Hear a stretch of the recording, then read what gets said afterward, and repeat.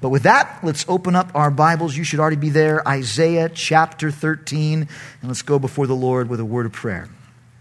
Father, I thank you so much for the great privilege it is for me to be able to open up your word tonight and teach these people I love with all of my heart. And Lord, what's really cool to me is I know that you love them even more than I possibly can. Lord, you're intimately involved in each of their lives. And so I pray, Lord, though I'm standing behind or sitting behind this pulpit tonight, that you would be our teacher. Lord, there's a lesson in each of these nations we're going to look at tonight, and may one or two of them just apply to our hearts right where we're at. Lord, may this not just be a lesson in history or a lesson in prophecy tonight, but God, we want to hear your voice. We want to be changed by our time in your word tonight. And so again, I thank you for these men and women that are here. Again, some of them for the fourth day in a row. And I just pray you would bless them, encourage them, and strengthen them. In Jesus' name we pray. Amen. Amen. Well, tonight we continue our look in the book of Isaiah. And I want to begin tonight with a much, much, much shorter introduction than we did last week. But the reason I kind of want to go back to the introduction just a little bit is to clarify one thing from last week. We put up this series of kings and the dates next to them. And as some pointed out, they differed a little bit from the dates on the other handout we gave you last week of this list of kings. And understand why. Some scholars like to date the guy from when he was born to when he died. Some list of kings list them from when they ruled to when they stopped ruling. And some of the dates overlap. And people ask, well, why is that? Because oftentimes a king would appoint his son as a co-ruler, the reason to get the people used to his son being on the throne. So it wouldn't be a total shock once the old man died. That's some of the things they would do. And so the dates vary. The dates aren't what's important. What's important is you to understand the context in which Isaiah was written. And we started with King Amaziah there at the top. He was a good, godly king, and he had a brother, a prince, by the name of Amos. And Amos has a son whose name is Isaiah. What does that tell us? Isaiah was a royal. He was part of the royal family. His dad wasn't king, but his dad was the brother of the king. So he grew up in the royal court. He began to really minister as a young man in the time of Uzziah. And Uzziah was another godly king, but way more than godly. He was super political. His ability to rule the nation was really unmatched in Israel's history since the time of Solomon. Their borders expanded in his day. It was a great time to raise up as a prophet. And that was also true under Jotham, Uzziah's son. The trouble came with King Ahaz. King Ahaz learned nothing from his dad and nothing from his granddad or his great-granddad. Ahaz was a wicked king. He started worshiping all the gods of the foreign nations, actually offering his kids as sacrifices to Molech. And Isaiah is thrust from having two previous kings who, what's it been like? He's royal and he's a loved prophet. He's a man of God. I mean, he must have eaten at their table and gotten, little goodies from the king. I mean, that's probably what happened until Ahaz is on the throne. Now he's on the outs. Now he's hunted. Now he's persecuted. And you see it come out in chapters like Isaiah 7 when Isaiah is addressing King Ahaz at that time. But once Ahaz passes off the scene, Isaiah is still going strong. And next comes King Hezekiah. And Hezekiah is one of the greatest, godliest kings in all of Israel's history. And that must have been a blessing for Isaiah. After years under wicked King Ahaz, he gets a friend in Hezekiah, and they are friends. And we'll see next week that together they save the city of Jerusalem from certain death. One of my favorite parts in the whole book is next week. You don't want to miss it, as we'll see just 3 chapters next week. We'll cover a lot more tonight, but just 3 chapters, and the story there, it is second to none, where Isaiah and Hezekiah team up to save the nation of Judah.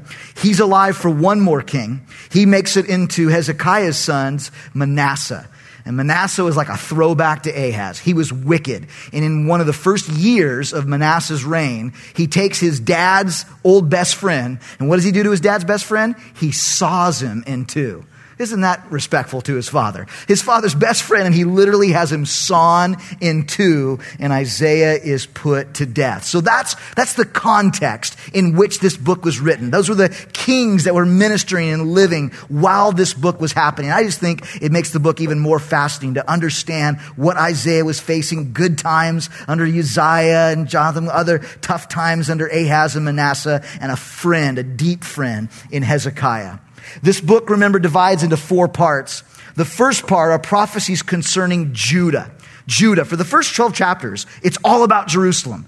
Isaiah is just speaking to God's people. He's pointing out their sin in the first 5 chapters. Then God calls him as a prophet in the 6th chapter. And in chapters 7 through 12, God, even though he says trouble's coming, he gives them hope that Messiah is on the way. Some of the greatest messianic prophecies are really right in chapters 7 through 12. And so hopefully you've had a time to read those and look at those and soak those in, because some good stuff God says about the coming king in Isaiah 7 through 12. But tonight we move on to the second part of the book, and that is prophecies concerning the nations.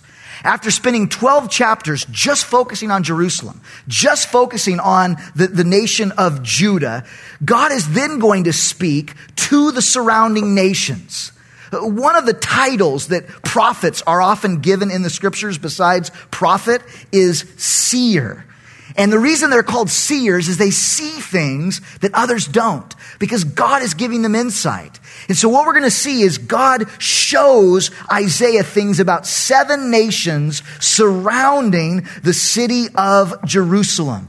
And so we're going to look at those tonight. Again, we handed you a map. The reason is we could have put it on the screen, but I know what it would have been like. It would have been like this. Huh? Where's that at? So we just killed some trees tonight. I'm sorry, tree huggers. And we put it out here for you tonight so you can see it right in front of you. As we talk about those nations, I encourage you, write little notes. You have to write little notes about what their past was, and we'll see tonight what their future is as well. And the first one on the list, these 7 nations that Isaiah is going to address, the first one on the list is Babylon. And you can see Babylon, the city, kind of in the right side of your map there, in between the Tigris and Euphrates River, in the region of Babylonia. That's the city of Babylon, and God's going to address them starting in chapter 13. Look at it with me.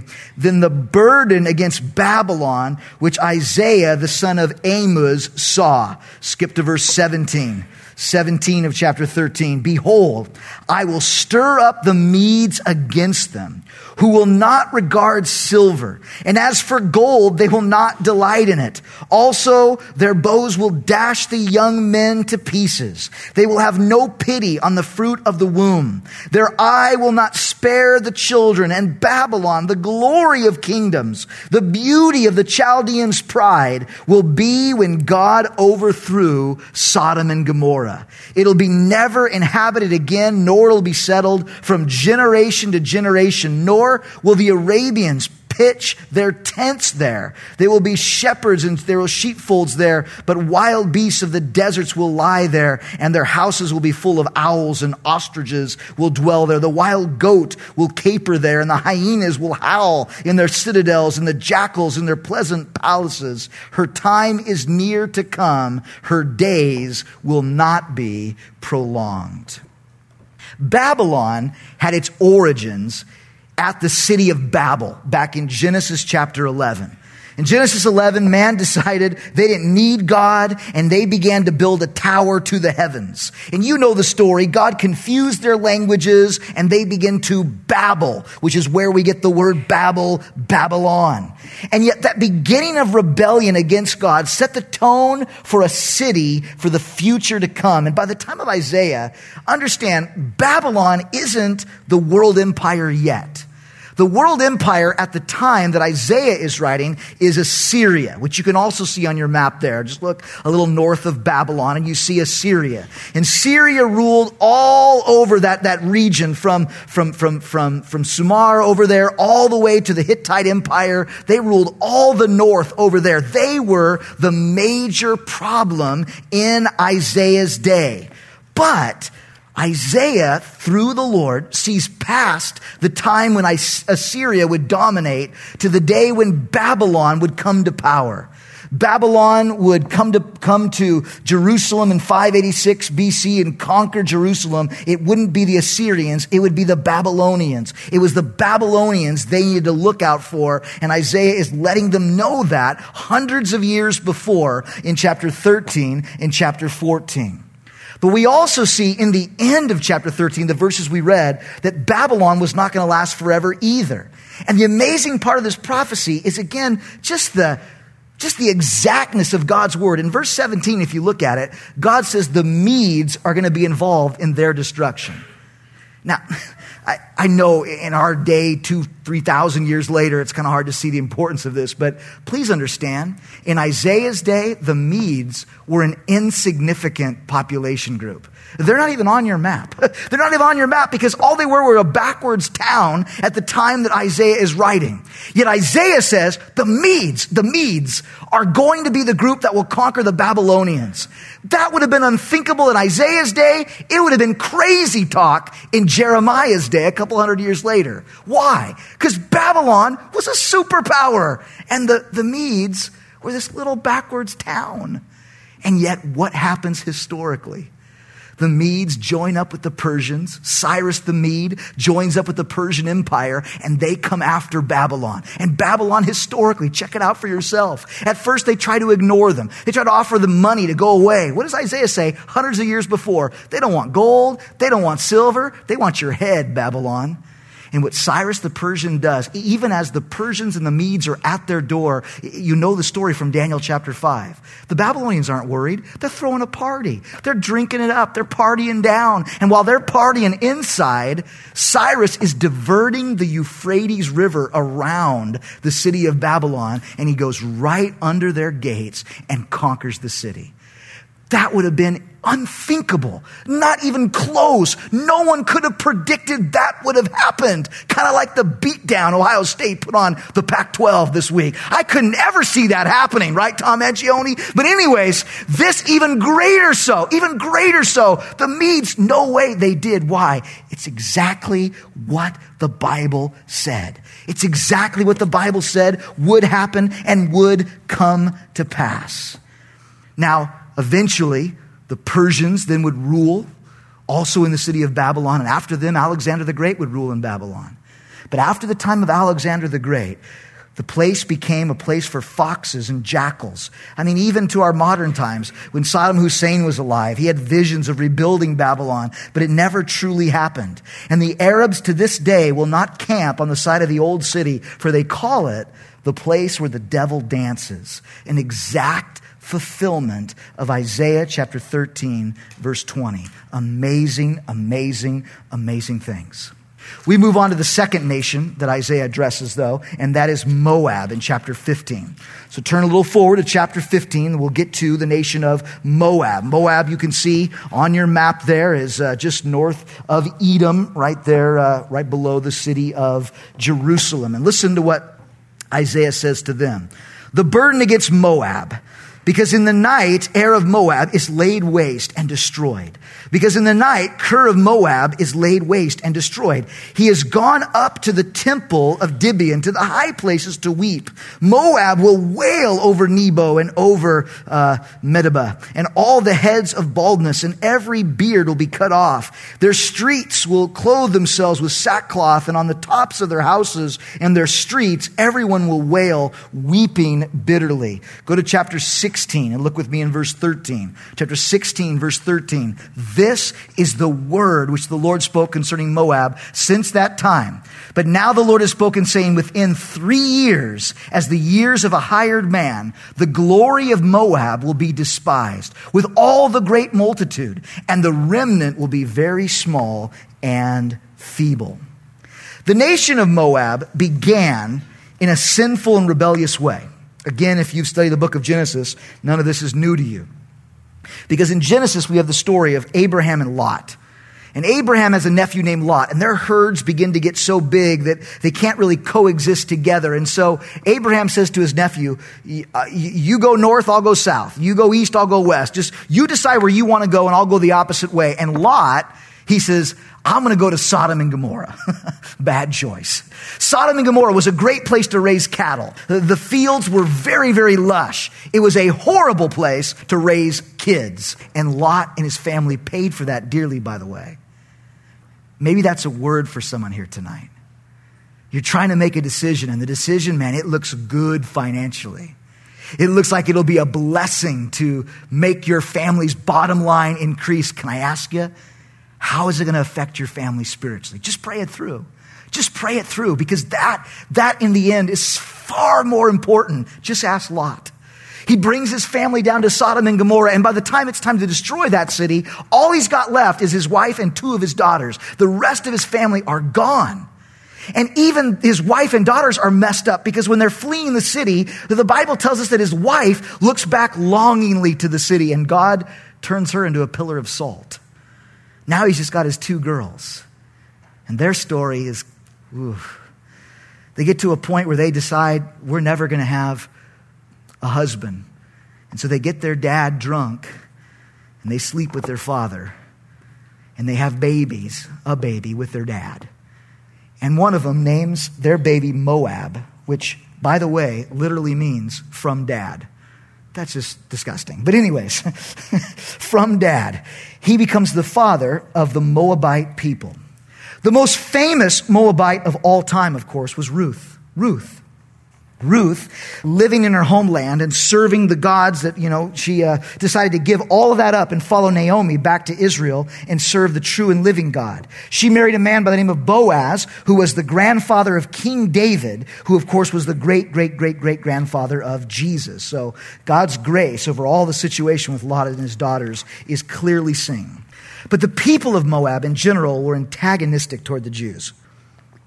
It was the Moabites who would not let the Jews pass through their territory when Moses was leading them out of Egypt to the promised land. And the Moabites continued to battle the Jews throughout their history. But listen.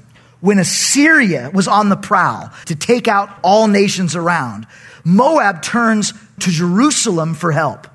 And the Jews offered to help, but wanted Moab not just to accept their help. But we read in history that the Jews said, we want you to accept the Jewish God as your own. And unlike Ruth in their past, the Moabites of Isaiah's day would not.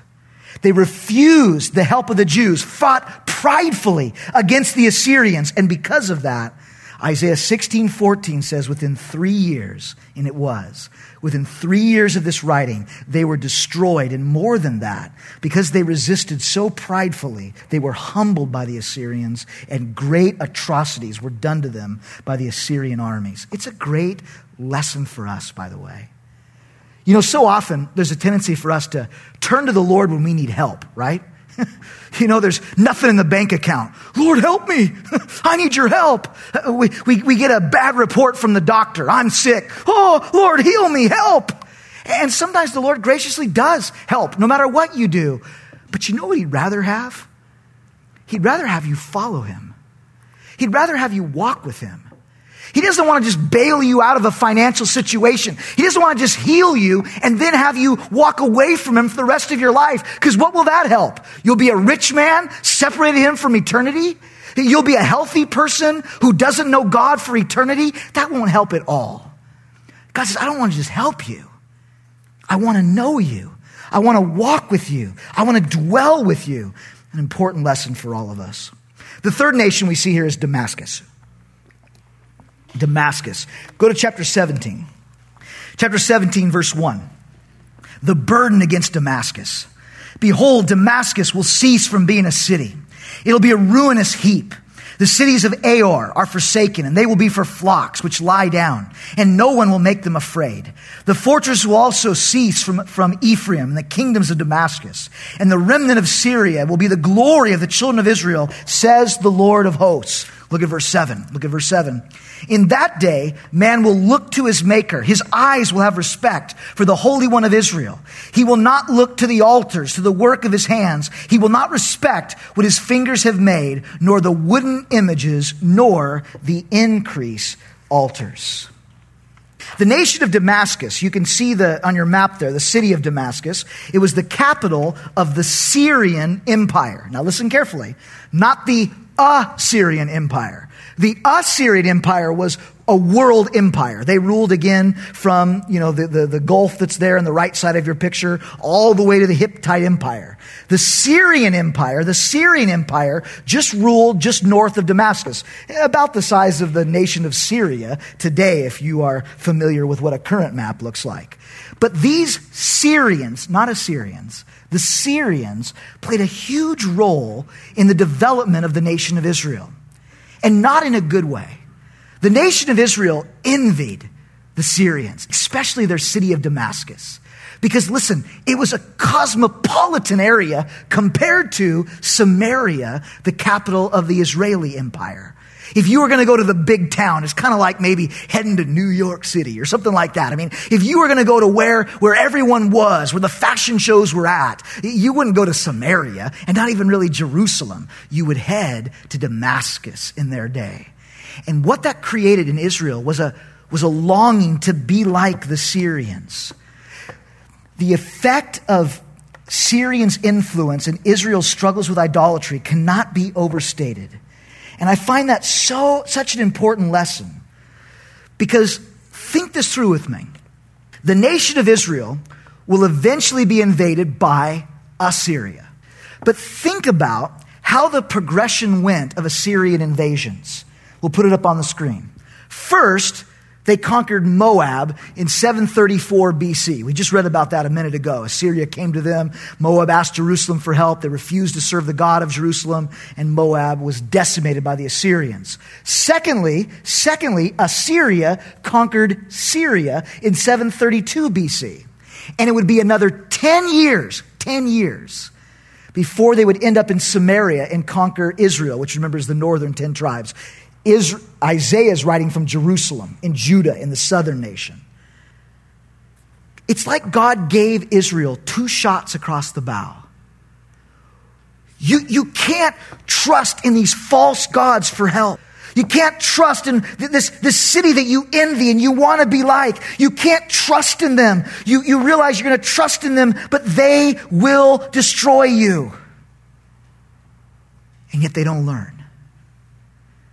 Well, that's great for them. My question is, what about you and I? What about you and I?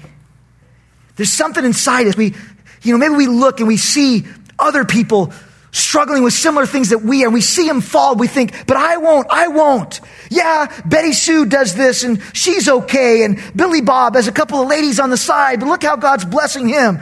If your name is really Billy Bob or Billy Baby, I'm sorry. I'm making this up as I go along. But if your name is Billy Bob and you have a couple ladies on the side, maybe the Lord's trying to talk to you tonight. But anyways, God will often allow you to see other people fail. You think, well, that guy does that. That guy has that struggle in his life. Sometimes God will let you see what happens in their life. But listen, there's something inside us that thinks, but that won't happen in me. I can let this substance go unchecked in my life. I can get involved in putting this stuff before my eyes. And what happened to him, what happened to her, won't happen to me. Are you so sure? You see, they sat in Samaria and said, what happened to Moab and what happened to Syria? We're worshiping the same gods as them. We're turning our back on the true and living God and worshiping their same bondages. But what happened to them will not happen for us. And for 10 years, they were right, as God graciously allowed them to repent. But eventually, sin always has the same effect. Do you see what I'm saying? Friends, sometimes God allows you to see ahead of time in somebody else what your struggle is going to produce. And you know why? Because he loves you. And he wants you to not think, please get out of your mind that somehow it'll be different for you. It won't. And God has brought you here tonight to once again say, just repent. He's not upset. He's not mad. He's not he just wants your heart. And if you'll repent, the same fate doesn't have to be for you. The 4th nation on the list is Egypt. Egypt, you can see, is in the bottom left-hand corner of your map. Egypt is very famous. Look with me, if you would, in chapter 19. The burden against Egypt. Behold, the Lord rides on a swift cloud and will come to Egypt. And the idols of Egypt will totter in his presence. And the heart of Egypt will melt in its midst. And I will set Egyptians against Egyptians, and everyone will fight his brother, and everyone against his neighbor, city against city, kingdom against kingdom. And the spirit of Egypt will fail in its midst. And I will destroy their counsels, and they will consult the idols and the charmers and the Medians and the sorcerers. And the Egyptians I will give into the hand of the cruel master. And the fierce king will rule over them, says the Lord of hosts. And the waters will fail from the sea, and the rivers will be wasted and dried up, and the rivers will turn foul, and the brooks of defense will be emptied and dried up, and the reeds and rushes will wither, and the papyrus reeds by the river and by the mouth of the river, and everything sown by the river will wither and be driven away and be no more. And fishermen will mourn, and those who lament cast hooks into the river, and they will languish who spread nets on the waters. Moreover, those who work with fine flax and those who weave fine fabric will be ashamed, and its foundations will be broken, and all who make wages will be troubled of soul. Egypt has been a world power since the earliest days of civilization, and the Bible records it as so. We see Abraham going to Egypt for help as early as Genesis chapter 12. Of course, the nation of Egypt exists to this day. But Egypt today is certainly not the power it was in biblical times. And one of the reasons is because of what is prophesied in these chapters. As the Assyrian army made its sweep through the Middle East, sweeping through that map that you see there, taking over Damascus, taking over Moab, taking over Edom, taking over northern Israel, they were heading somewhere. They were heading towards Egypt. And Egypt, as Assyria is coming, what do? Isaiah tells us. They turn to their gods. They turn to their gods. They turn to their wise men. They turn to their pantheon of gods. And guess what? Their gods couldn't save them. Does that sound like a story you've heard before for Egypt? Yes. The whole book of Exodus. The whole book of Exodus. They've got this group of people called the Jews in bondage. And God sends up Moses and says, let my people go. Remember? And they say, we'll never let them go. And what does God do? He orchestrates 10 plagues. Why 10? Because it's a cool round number? No. Because with each of these plagues, it's an assault. It's an assault on a different Egyptian god and a different Egyptian deity, every one of them, to the point where God then buries the final Egyptian god, their army, in the Red Sea. It's like God says over and over again, you think you're strong, Egypt. You think your gods are mighty. They're nothing compared to me. Did Egypt learn this important lesson? No. Because here they are, generations later. A major world power is coming to get them. What do? Turn to these same gods that were shown powerless to the God of Israel.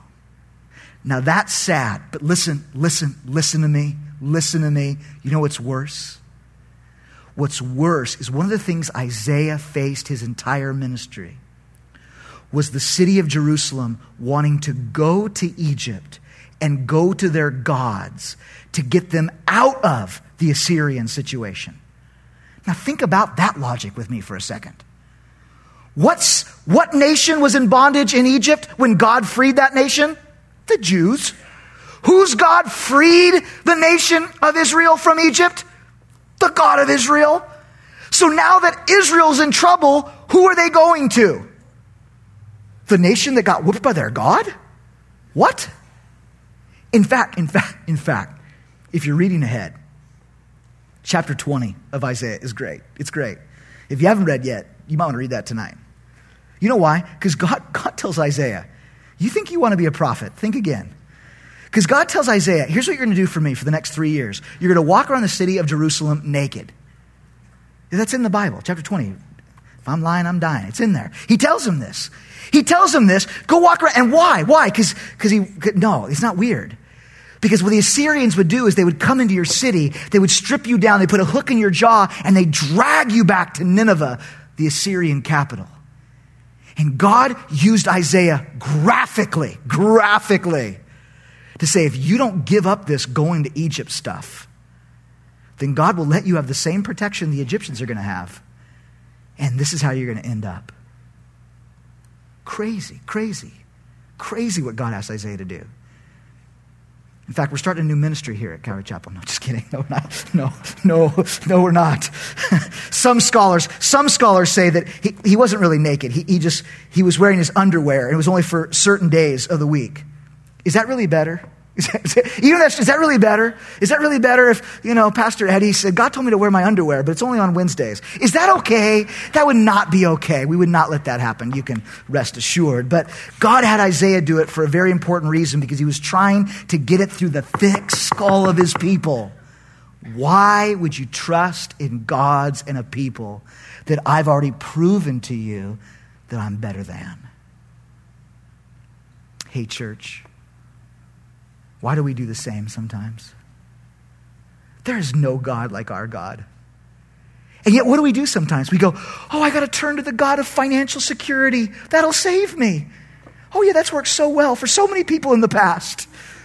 I just got to turn to relationships. They'll fulfill me. Has it worked so far in your life?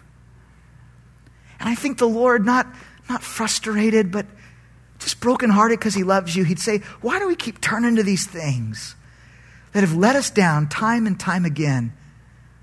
Why don't you just turn to me? Why don't you just surrender to me? Why don't you just say, God, I've got this issue in my life. I've got this coming against me in my life. I got this around the corner. And here's what I know. Money won't do it. People won't do it. You, Lord. That would bless his heart tonight. Cry out to him. Cry out to him. Some other things in this chapter of note. Some scholars see verses 5 through 10 as a prophecy of the Aswan Dam. Some of you know that the prophets would speak of local judgments and sometimes things that were right around the corner, but sometimes they'd see things that would happen years down the road. And in Scripture, we see this often with judgments of a nation. We see a local judgment that's seen right away, and then over time, another judgment comes to pass. And this local judgment of Assyria coming to destroy Egypt certainly came to pass. But other scholars see fulfillment in the construction of the Aswan Dam. The dam, just to give you just a little bit of background, was originally constructed to regulate the yearly floods and droughts that were so common in Egypt up until 1960 when the dam was completed. The problem was, every 10 years or so, the Nile would just flood, and it would totally destroy a whole year's worth of crops, and that would put Egypt into a time of famine. So someone got this brilliant idea. If we just dam up the Nile River, then we can regulate the flow and we'll never have floods and we'll never have droughts. Well, the problem is, even though they would lose a crop every 10 years or so due to heavy flooding, that didn't compare to losing the fertile soil. You see, when the Nile floods, it brings all of this nutrients to the soil where Egypt needs to grow its crops. And now they've been slowly choking that out since the 1960s. The fishing industry has suffered, as Isaiah prophesied in verse 8, as the dam has caused the salt content of the Mediterranean Sea around the nation of Egypt to actually increase. You see, before, huge amounts of fresh water were being dumped into that region by the Nile River. Now that it's regulated, they see an explosion of extra salt in the region. They have also seen a certain type of snail that is rarely was seen before the 1960s. It has gotten a foothold in the less salty river, extra salty Mediterranean there, and it's eradicated the natural wetland reeds, again important for fertile soil and fishing. And many scholars see all of that foreshadowed in chapter 19, which again, every time I read these prophetic books, I just get amazed at the exactness of God's word. And I want to point that out because one more thing in chapter 19, one more thing.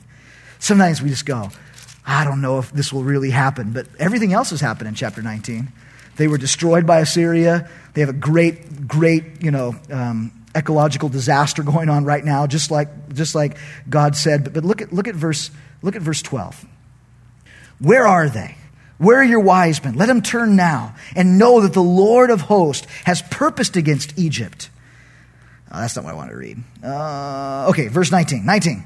In that day there will be an altar to the Lord in the midst of the land of Egypt, and a pillar to the Lord at its border. And it will be a sign for a witness to the Lord of hosts in the land of Egypt. For they will cry to the Lord because of the oppressors, and he will send them a savior, a mighty one. He will deliver them, and the Lord will be known to Egypt. And the Egyptians will know the Lord in that day, and will make sacrifices and offerings. Yes, they will make a vow to the Lord and perform it. Verse 22. And the Lord will strike Egypt, and he will strike and heal it, and they will return to the Lord, and they will be entreated by them, and he will heal them. And in that day, there will be a highway from Egypt to Assyria, and the Assyrians will come into Egypt, and Egypt into Assyria, and the Egyptians will serve with the Assyrians. And in that day, Israel will be one of three, with Egypt and Assyria, a blessing in the midst of the land, with the Lord of hosts shall bless, saying, in blessed is Egypt, my people, Assyria, the work of my hands, and Israel, my inheritance. Check this out. Is God worshipped in Egypt today? Of course not. Well, some of the Coptic Christians do, but as a majority, of course not. Of course not. Assyria, the Assyrian people are gone, but the nation of Assyria is the region known as what nation today? Iraq. What?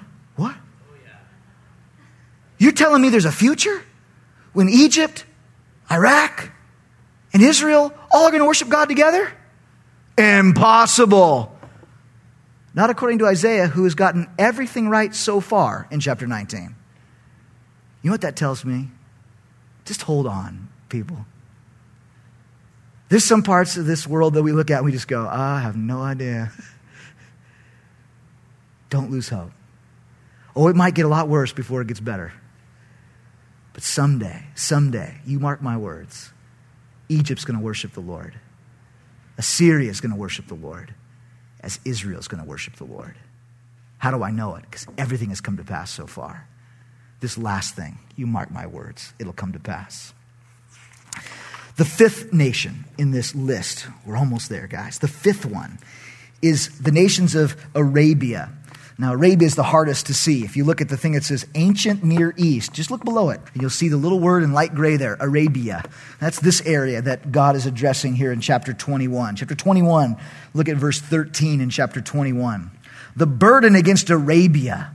In the forest of Arabia you will lodge, and your traveling companies of the Dedanites, O inhabitants of the land of Tema, bring water to him who is thirsty. With their bread they met him who fled, and they fled from the swords and the drawn sword, from the bent bow and from the distresses of war. For thus says the Lord to me, within a year, according to the year of a hired man, the glory of Kedar will fall, and the remainder of the number of archers and the mighty men of the people of Kedar will be diminished, for the Lord God of Israel has spoken it. When you read in your Bibles of the tribes of Sheba and Dedan, known as Arabia here, just generally in Isaiah chapter 21, you're reading about these Arab tribes. Now, how did they start? They actually were descendants of Abraham. Abraham first was married to Sarah. He had one son through Sarah, right? Isaac. He was married then to Hagar, and he had a son named Ishmael. But let's not forget, once Sarah died, Abraham married again. He married a gal by the name of Keturah. And two of the kids he had with Keturah was Sheba and Dedan. And they went to be the father of most of the Arab peoples today. Now, historically, Isaiah is looking into the future. And he sees again this invasion of Assyria as they start sweeping over, getting Damascus, getting Moab, getting Edom, coming to Egypt. Now they're moving out to Arabia. And as they come to these Arabian tribes, what we know from history is what happened is exactly what Isaiah described. Hearing that Assyria was coming, the nomadic Arabian tribes left the standard trade routes and hid in the forest. They were supported by the town of Tema, which is a little south of your map. It's not on the map there. But by driving these large nomadic tribes with animals and families, they were no match for an on-the-move Assyrian army who caught them and killed many of them in the wilderness. A few survived, and the remnant became the people known today as those in Saudi Arabia. Saudi Arabia is the descendants of Sheba and Dedan that made it through the Assyrian invasion that's prophesied here in Isaiah chapter 21. Now, besides the historical connotations, I find it fascinating, by the way, that as you search the scriptures, the Bible never speaks of Sheba and Dedan, which is modern-day Saudi Arabia, as ever being at war with Israel. Now, think that through with me. It never says Egypt's going to war with them, and it never says Saudi Arabia is going to war with them. Now, I know today that Egypt and Saudi Arabia are not friendly toward the nation of Israel, but you also know they're one of the only nations in the region that have a non-aggression pact with Israel, these two nations. Just think through what I just said. Isaiah's writing 500 years, 600 years before Jesus, so 2,600 years ago, and the world that he describes exactly fits with the world we have today. When he looks in the future, he sees even who's not involved in the battle. When we get to Ezekiel 38, which is not too long from now, we're moving at a rapid pace through these prophets. When we get there, we'll slow way down. And we'll go through that list in Ezekiel 38, and it's amazing because that's yet in the future. And the political alliances that exist today are exactly as Ezekiel saw it 2,500 years ago. It's amazing. Israel's afraid Egypt's going to get them. They're afraid Saudi Arabia's going to get them. Read your Bible. That's not what's going to happen. Danger's coming from a completely different direction, and we'll get there when we get to the prophet Ezekiel. The sixth nation on the list is actually not a foreign nation at all.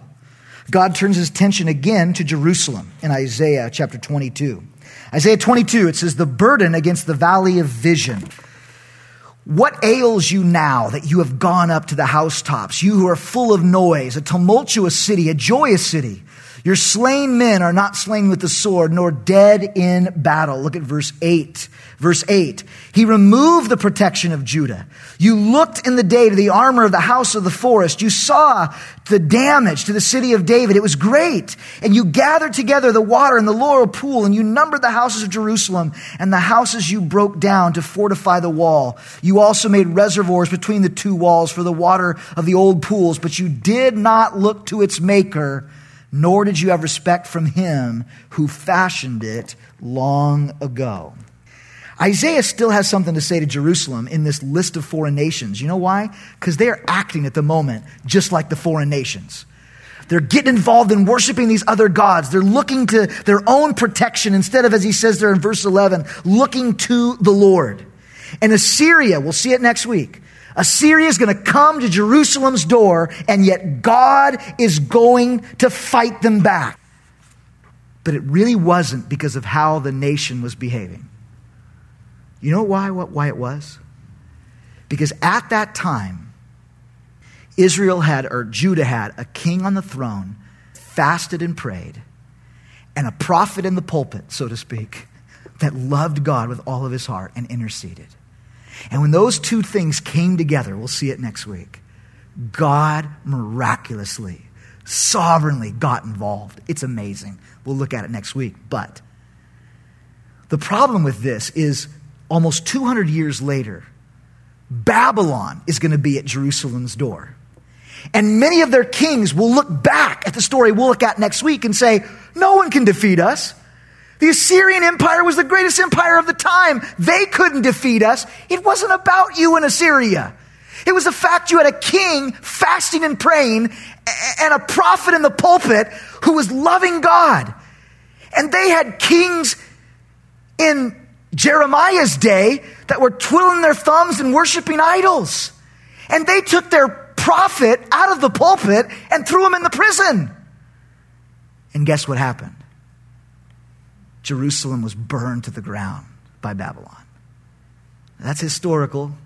That's what these chapters are about. In fact, chapters 24 through 35 is called the Little Apocalypse by Bible scholars because it's all these sets of woes and warnings about that time that would come 200 years from this moment that it's written when Judah and Jerusalem would be overrun by Babylon. It's called the Little Apocalypse because it's written in the same style as the book of Revelation with warnings and woes. Assyria was going to come, and what Jerusalem misunderstood about their history is, yes, God was with them when Assyria came, but their king was praying and fasting. Their prophet was interceding, not in prison, as we'll see in Jeremiah's day. And I think this is an important word to our country this time. You see, our country was founded by many men and women who loved God. And yet there's something in the mindset of America that thinks that because we print on our money, in God we trust, that somehow the sovereign hand of protection of God is still on our country. I don't know, friends. I don't know, friends. Notice what he says to Judah. I'm going to take away my hand of protection. You see, 200 years ago for us, we had presidents and senators that would get on their face and fast and pray. We had pastors who would get in their pulpits and proclaim righteousness and purity and justice. And today, so often we have leaders who, even the good ones, seem way more concerned about being fiscally conservative than they do about fasting and praying and seeking the Lord. Too many pulpits today, the pastors are concerned with being popular and famous and not just saying what this book says, which is repent, repent, get right. And precious people, I love this country with all of my heart. I remember when I was in Bible college, they took us down to Mexico to get a heart for missions, get a heart for the nations, and that's awesome. Then they gather us all together and ask us what we learned. We're sitting on a hilltop there in Tijuana, kind of looking over the nation, and what did you learn? And everybody's like, I want to serve the Lord in some foreign country. And they got around to me, and I said, all I know is I'm looking over to that nation of great wealth right across the border, and that nation, the United States, they need Jesus. That was my response to the missions trip. I need to get back to the United States because the United States needs Jesus. And the missionaries were very upset at me. But that's my passion. People love, go to Mexico, win people to Jesus in Mexico. Amen, amen, amen, amen. Someone's got to win this country. Because if this country doesn't repent, if this country doesn't get, well, then the little apocalypse is coming for us too. So what do? We need to pray. We need to pray. If my people, right? My people. God doesn't expect the senators to all do it. If my people, you and me, will humble ourselves and pray. And guess what? Turn from our wicked ways. It's us. I've got to repent. I've got to get right. Turn from my wicked ways. Then what? God's going to hear and heal. Oh, Lord. One more tonight. We'll be done. Number 7. Number 7 on the list is Tyre. Look at chapter 23. Good old Tyre. Tyre's right there, right above. Look at Jerusalem. Go north a little bit. You see Tyre and Sidon. That's the traditional land of the Phoenicians who Isaiah is addressing in chapter 23. The burden against Tyre, the burden against Tyre.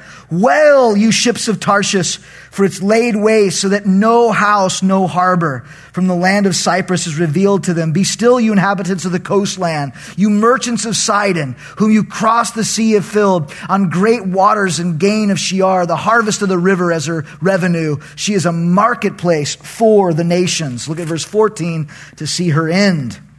Wail, you ships of Tarshish, for your strength is laid waste, and it shall come to pass in that day that Tyre will be forgotten 70 years, according to the days of one king. And the end of 70 years, it will happen to Tyre as in the song of the harlot. Take a harp, go to the city, you've forgotten a harlot, make sweet melody, sing many songs that you may be remembered. And it shall be at the end of 70 years that the Lord will deal with Tyre. She'll return to her hire and commit fornication with all the kingdoms of the world on the face of the earth. Her gain and her pay will be set apart for the Lord. It will not be treasured nor laid up. Her gain will be for those who dwell before the Lord to eat sufficiently for fine clothing.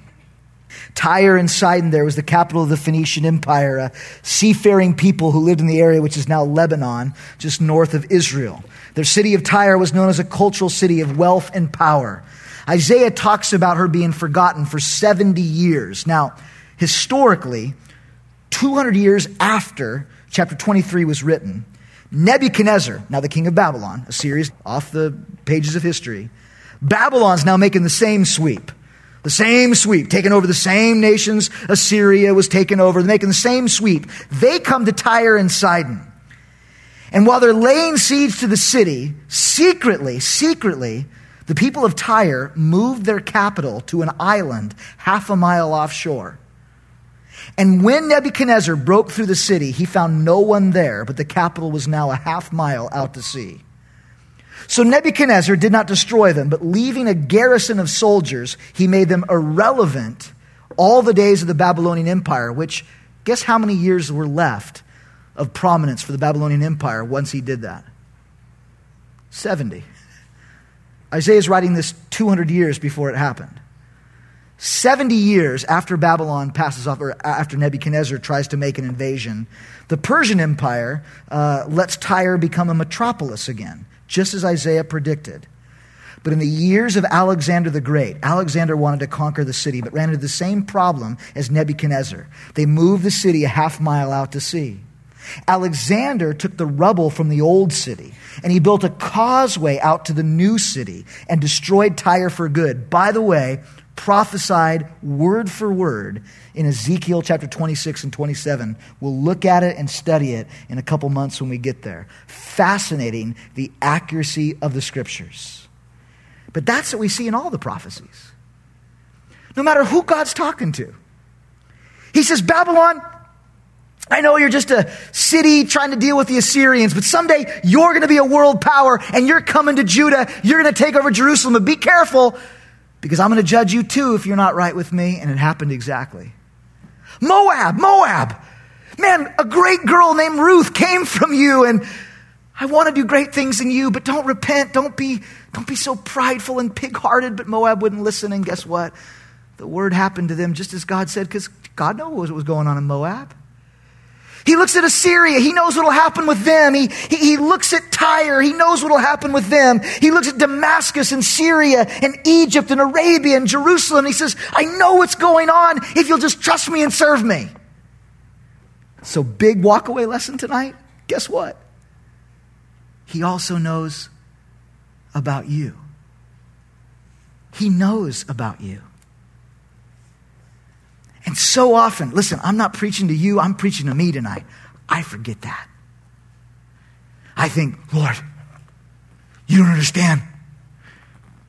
What a statement is that? Lord, you don't understand. Lord, you don't understand. Here's what I'm up against. Lord, you don't know. You got to work this out, Lord. Or can I help you? Lord, let me help you. I'm so good at thinking things through. Let me help you. Really? How much better would it to sit back and say, God, I trust you.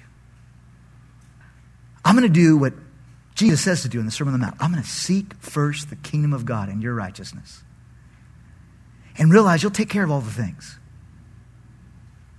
Church, I know tonight's been a lot of history and prophecy. And can you just take this away from tonight? God knows you. Just like he knew Babylon. Just like he knew Jerusalem. He knows you. He knows what's best for you. And if you and I will make it our passion, if we'll make it our focus, just to get to know him, I promise you, you'll be okay. In fact, more than okay. You'll be blessed. The mistake you and I so often make, I make it all the time, is I get so wrapped up in what I think needs to happen, what I think needs to transpire. Lord, if you just do this, I'd never ask for anything else. What am I, 8? I mean, we pray that kind of stuff. And yet it never works. Why? Because that's not what you're really looking for. I'm so excited. I'm knocking furniture over up here. Listen. The one-year Bible this morning, if you're reading it. Rachel, one of Jacob's wives. Whole nother sermon for a whole nother time. But she says to him, give me a son. I want a child. And Jacob's like, I don't know. I'm doing all I can.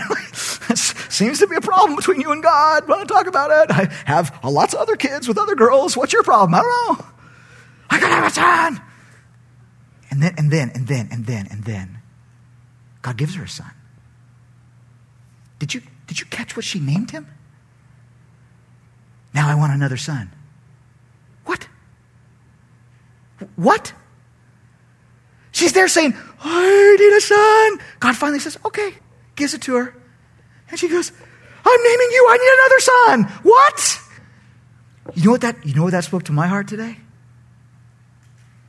Whatever we think we want, it's not what we need. whenever we shake the prayer chain, I gotta have. You know what you need? You need Jesus. You need to love Jesus, walk with Jesus, dwell with Jesus, fall in love with Jesus. Oh, but my bills need to pay. You don't think he knows that? Oh, there's problems with my kids. You don't think he's aware of that? He's like calling out the exact date tire will be destroyed. You think he's like, I didn't know about you. Are you kidding me? He knows about your stuff. But your job, my job, is just to seek first his kingdom. Just to fall in love with him. Because listen, the stuff you think you want, he may even give it to you, but you know what? You'll just want something more. Because you're longing for him. Here's the good news. He's already here. You don't have to shake him out of the heavens. You don't have to connive to find your way in. He's already here. So tonight you can say, I surrender. I seek first your kingdom. I trust that you know more than I will ever begin to figure out about my life and the whole world of nations. So I'm going to trust you and love you and get to know you and watch. Watch what God does, friends. Father, what a name that you call us. You bid us to call you Father. You are the God that looks into the future and you see intricacies about empires that passed off the scene 2,000 years ago. But Lord, you saw it, you knew it, and it fulfilled perfectly. And yet that God is our Father, meaning you love us, you're for us. But I know how I feel about my kids. I want the world for them. If I had it in my power to give them what was the best, I would do it without a thought. Lord, you're our Father. You know us like you know Babylon, Jerusalem, Assyria. You know us and you love us. So I pray that we would trust in a Father's love tonight. That we would stop worrying about the give me a son and give me this and give me that and I need that. And would we just worry about falling in love with you, Jesus? Could we just worry about making you our passion tonight, Lord? Knowing you'll take care of the things, knowing you'll take care of the stuff, but knowing what our heart really wants. It's you, and you're right there. You're right there. Let us not miss it tonight. Let us call out to you, embrace you, love you. Friend, right now, as we close with a song, I want it to be about you and Jesus right now.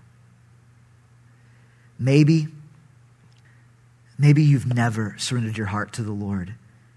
Come on, friend. Tonight's the night to stop running, to stop arguing with God, to receive the free gift of eternal life and salvation that he offers you. Run to him. Most of us, and you already know the Lord, you know what? Run to him tonight. Let's make the next just couple of minutes. Your kids are great. Your kids are fine. For just 5 minutes before we walk out the door. Let's reconnect with Jesus. Let's tell him we love him. Let's trust him with our lives. Let's do that right now as we worship. If you want to stand, you stand. If you want to kneel, you kneel. Just express to the Lord how you want to express. For me, sometimes I just lift up my hands. I say, Lord, you got to take this. I can't figure it out. I don't know what to do, but I trust you and you alone. However you want to just express yourself to the Lord tonight, between you and him, let it happen. Let it happen. Amen. Amen. Enough said. Have a wonderful night, you guys. Thank you so much for being here tonight. Just appreciate you guys tremendously. Hope to see you sometime this weekend.